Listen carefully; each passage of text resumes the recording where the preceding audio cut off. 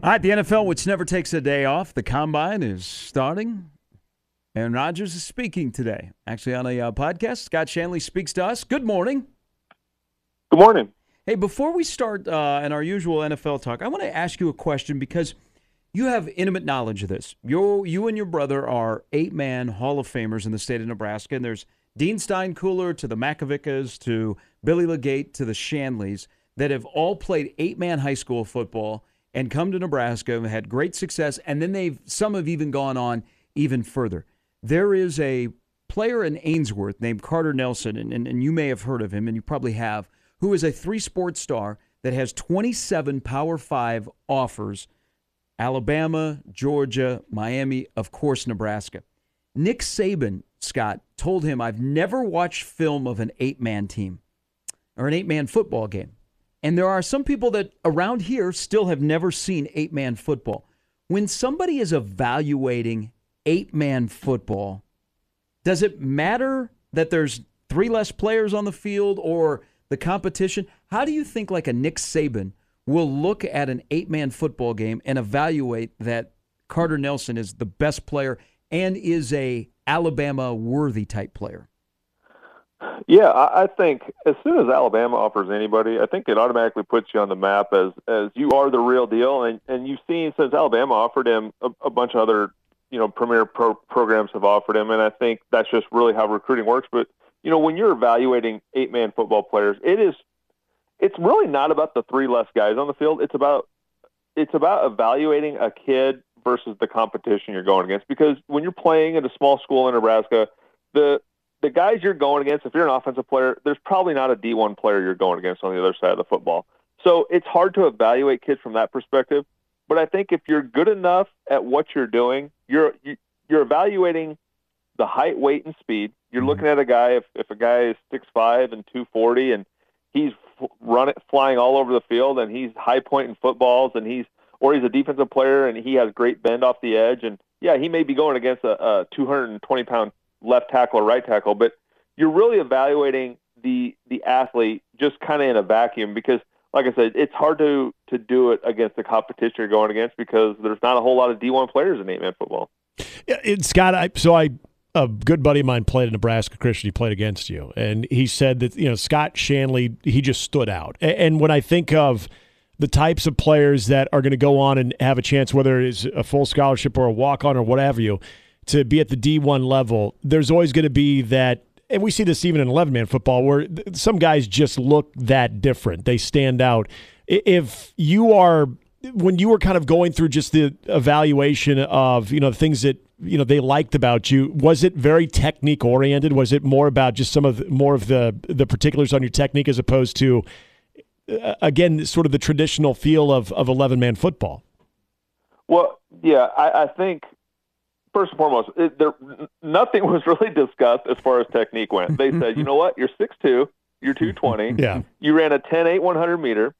We think we can work with you. And that's really how it works when you're evaluating guys, really at all levels of high school football, but especially 8-man football, because like I said, you're working with a guy in a vacuum because there's not a whole lot of guys that look like you.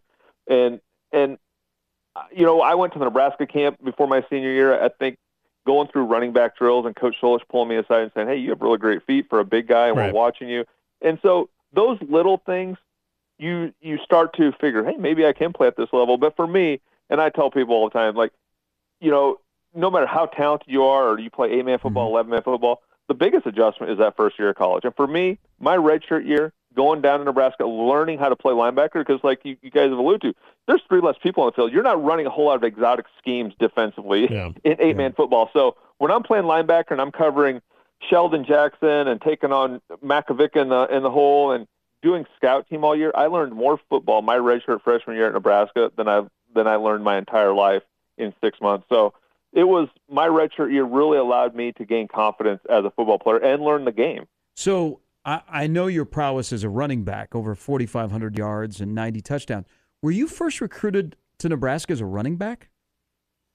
Not Nebraska's running back. They had me as an outside linebacker the entire time. My first scholarship offer was to be a running back, and that was at UNO in Omaha.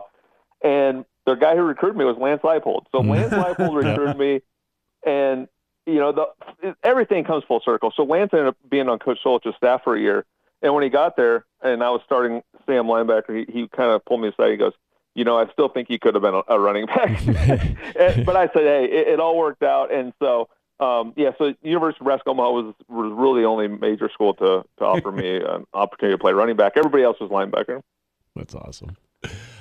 Scott, we got the Combine coming up this week. And, when you kind of get to this time of the year and you start kind of getting some ideas of what the draft might lead us to believe, I think we always start with quarterbacks, but anymore, you're not getting a lot of throwing. It's more about the pro day. What's your biggest takeaways when it does come to this time of the year from the Combine? I think first and foremost, I'm like most people, and you tune in and you watch and you get excited about, the performance metrics, the vertical jump and the broad jump and the 40. And even as a former player, like, we all hate how important the 40-yard dash is, but you will see guys open a lot of eyes. And there are a lot of guys taken before me in the draft that ran a better 40 that played 1 or 2 or 3 years. So it's not the end-all, be-all, but I think it's fun to see some of those guys in the underwear Olympics, seeing what type of athletic ability they have, because it really has nothing to do with playing football, reacting and attacking, and how well do you read keys. Those things are hard to diagnose. That's what the film is for. But I always enjoy watching the field drills and seeing how guys move in space. But there are a lot of guys who will help their draft stock in the things you don't see, the things you can't tune into the network and watch. Off the side in meetings, talking with teams, and just sitting down and talking football, those guys who are able to sit down and talk X's and O's and impress coaches that way have a big advantage. I know that you spend some time helping guys get ready for the Combine. And there are some NFL coaching staffs that are like, you know what, our time would be better suited staying in the facility, working on the upcoming season. Everything is filmed so we can get access to that. And a little bit of what you just said, is the Combine still a useful tool, though, for evaluating talent? Yeah, I think it is. I really do. And I know, a lot of people will say, like I just call it the Underwear Olympics, take shots at it and say it's meaningless in terms of evaluating football players. But I think it's important to get those guys, those select guys, all in one room, and you poke and prod, and it is kind of a demeaning process. But when you get down and sit down in these rooms and you talk to guys, you get to know their stories, you get to know where they grew up, their families, how they end up choosing the school they did, and then you talk X's and O's with them, and then you get them out into the field amongst their peers, and you see how certain guys, how guys react when the lights are on them, when NFL Network has cameras in their face. Some guys just respond to those moments, and some guys shrink to those moments. So I really think the Combine still has value. And, some teams don't even show up anymore. Some teams put a lot of emphasis on it. But I like it from that standpoint that some guys just respond differently when they're pressed and around their peers. Yeah, and I've always found that part of it interesting when it comes to something that maybe more recently the student athletes that play college football are a little more familiar with having to interact with the media. But as far as getting, one-on-one, kind of getting personal and asking you a bunch of different questions that can go in so many different ways, how impactful that can be with the evaluation. And is you've, in trying to, coach up somebody, what kind of advice would you give them then when you are actually sitting down with talking to so many different organizations that have maybe a variety of questions that, maybe the previous organization or previous general manager didn't have? Be coachable. Just, it's really hard for young guys to understand that they don't know everything. And I can remember being 20, 21 years old as well. And what a lot of guys think is, what makes them great players is they believe they are the best. And that pushes them and that motivates them. But it's not always the best thing to sit down in front of a team and tell them you're the best, when they can turn on film and be like, well, you have flaws. And then you have to be humble. And I think that's the most important. That's the key takeaway is be humble. There's a fine line between overconfident and cocky. There's a lot of gray in there where you can really impress a team just based on giving the right answers and being humble and being coachable. And I think going back to, is the Combine important? I think that's another reason it's important, because a lot of guys who go up there are the best players at their position at their school. and now they get a chance to be in front of other guys who are the best players at their position at their schools. And it's really the first emergence. It's the wading into the pool of what it's going to be like in the NFL. You're now amongst the elite in the world. Is the Senior Bowl a better evaluation than the Combine? Yeah, I would agree. I would definitely say so, just because you're playing actual football and you're in pads and you're doing things. And I know it's kind of watered down and they're protecting those guys, and they should, but you're getting a chance to see guys compete and, cover and run routes and like I just said about the Combine, respond to adversity. You're getting a chance to see that throughout a week of practice. I would definitely say that environment is a better evaluation tool. Well, and how does all that sort of, again, compare to another resource or another tool, and that would be a pro day? Because you think you're a little bit more comfort in your own environment there. You've got your people around you, but yet you are being evaluated. Is that one that you put a lot of stock into? Yeah, I actually put more stock into the Combine because you're not in your environment. And the thing about going to the NFL is that you're going to move to a new city. You're going to be uncomfortable. You're going to be uncomfortable for a long time. That first year, your rookie year, you're moving to a new city. You're finding a place. You're learning how to be an adult on your own. And now you're in the professional world of football. So I like to see how guys respond to being uncomfortable. And I think a lot of times at pro days, you can the surface you're running on. What shoes work best on it. You're not really thrown into anything. So you should perform your best at your own pro day. The only thing I think, sometimes if you go to the Combine and you have a nagging injury, you have something wrong with you, it probably benefits you to wait till your pro day. You want to be as healthy as possible. So I have no problem with guys not running at the Combine if they're not 100% healthy. There are quarterbacks that are not going to throw. Well, one of them is Bryce Young, but we get Stroud and we get Richardson, and even Will Levis is scheduled to throw. What concerns you more about a Bryce Young who might go number one, that he's 5'10", or that he weighs 185 pounds? I think both of those things. I mean, I know everyone points to Kyler Murray and all these other things, but Kyler's more of a stout guy who's a phenomenal athlete. I mean, great speed. So he can get out of situations, and his height doesn't really matter when he can get out on the perimeter and scramble.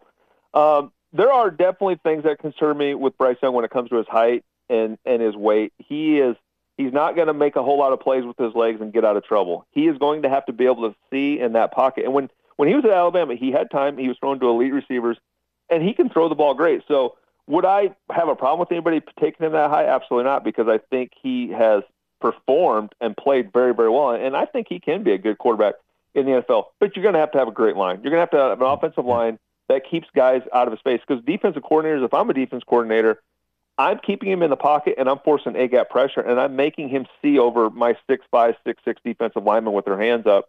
And so those will be the issues that he faces in the NFL. When you kind of look at if I dare I say hype, but there's always, and especially the quarterback position, it always seems like there's somebody that does go through the offseason workouts, goes through the Combine, goes through their pro day, maybe even has a good Senior Bowl, and their stock elevates, and they might pass up some people that have a little bit more of the college football experience, where those players that they pass up maybe had more big game experience. When you kind of look at it, and we'll just use quarterback as an example, when you look at those experiences, say an SEC quarterback who played in a college football national championship, as opposed to someone who didn't, but had good numbers and is having some good numbers at the Combine and at the different workouts, who would you put more stock into? Well, I think if you look over, and this goes back, Bill Parcells was a big believer in taking experienced college quarterbacks. Mm-hmm. And if you look at the timeline, there's been a lot of proof behind guys succeeding in the NFL who have played a lot of college football. So, if I have a 4-year starter who's played at mid-major, but he's played very well every single year and showed improvement, or I have a 1-year guy who got to take the reins at a Georgia or something like that and led a very talented team to a national championship, it would have to be a very impressive performance from him at his pro day, Combine, tape, everything for me to take that guy over the guy who's done it for 4 years and shown gradual improvement, because there is nothing like having experience. We've seen tons of quarterbacks who start for 1 year. You look, Mark Sanchez was at USC, didn't play a whole lot of football. Trey Lance, we don't know what type of NFL player he's going to be, didn't play a whole lot of college football. So I think I would much rather take a guy who's played a ton of college football and somebody that I can really feel comfortable with who I'm taking. I do. I agree with that as well. Scott, as always, we appreciate the insight. Thank you. We got to talk a little 8-man football, so that was nice. Yeah, absolutely. All right, guys. That's Scott Shanley, former Husker, Super Bowl champion. I would like to see the NFL. I mean, I'll watch the Combine. I mean, that's kind of addictive. Yeah. I'm not going to watch every hour. Right. I wish they would expand the Senior Bowl experience. Mm-hmm. The Senior Bowl deserves a much larger stage, and where they nestle it in the calendar because the Combine is a month later, it's that week off between the championship games and the Super Bowl. Yeah. So sometimes it can get kind of lost. I would actually like to see them have another showcase. I know there's the Hula Bowl and there's some other, the East-West, and then there's a Shrine game, which I think might be the East-West game. But I would like to see them do another Shrine Bowl, or not a Senior Bowl, I beg your pardon, because it's the only bowl game where the NFL is involved in, where NFL coaching staffs are there. So I want them to expand that experience because that is actual football that's being played, not necessarily the game at the end of the week, but look at how much, when you get to the draft, people talk about, hey, this is what they did during practices. Yeah. Absolutely. And the practices, as much as they focus in on the Combine, the individual workouts and in the different, where we're talking about, the broad jump, you're talking about verticals, 40s, to be able to see those practices, we all saw like Trey Palmer blowing by some guys during practice. Like, you hear more about the practice and the game is kind of secondary. So if you could get a lot more coverage around that, especially leading into we call it the Pro Bowl weekend, I think it'd be a big part of it right there. I think that because that's the future of your product right there. And as you kind of get into the Super Bowl, I think it's a great way of kind of celebrating that. Going to Mobile, Alabama, as Scott was alluding to, is a better introduction to the NFL than Indianapolis. Right. I can play the game to be good at the Combine and probably get away with it. Mm-hmm. I can't play the game and fake in Mobile, Alabama, because I'm playing actual football. Yeah, there's competition. And there's people hands-on that are with you. I don't know if that's a possibility, because if teams are going to start to skip the Combine, the NFL will react. Because remember, the NFL wants this as part of the show, and the NFL has talked about taking this out of Indianapolis, making this a big deal around the country. Mm-hmm. But now you got NFL teams like the Packers are saying, nah, we're good. We're good. We'll just, we got everything's filmed. We'll look at it. Yeah. So I'm sure the NFL will say, oh, and they'll tweak a thing or two. Give me the expanded Senior Bowl experience, and we're good. Give us Joel Lorenzi, Creighton, Georgetown tonight. Joel joins us next. Brandon Vogel as well before the show is over on a Wednesday on this 1st of March at 1620 The Zone.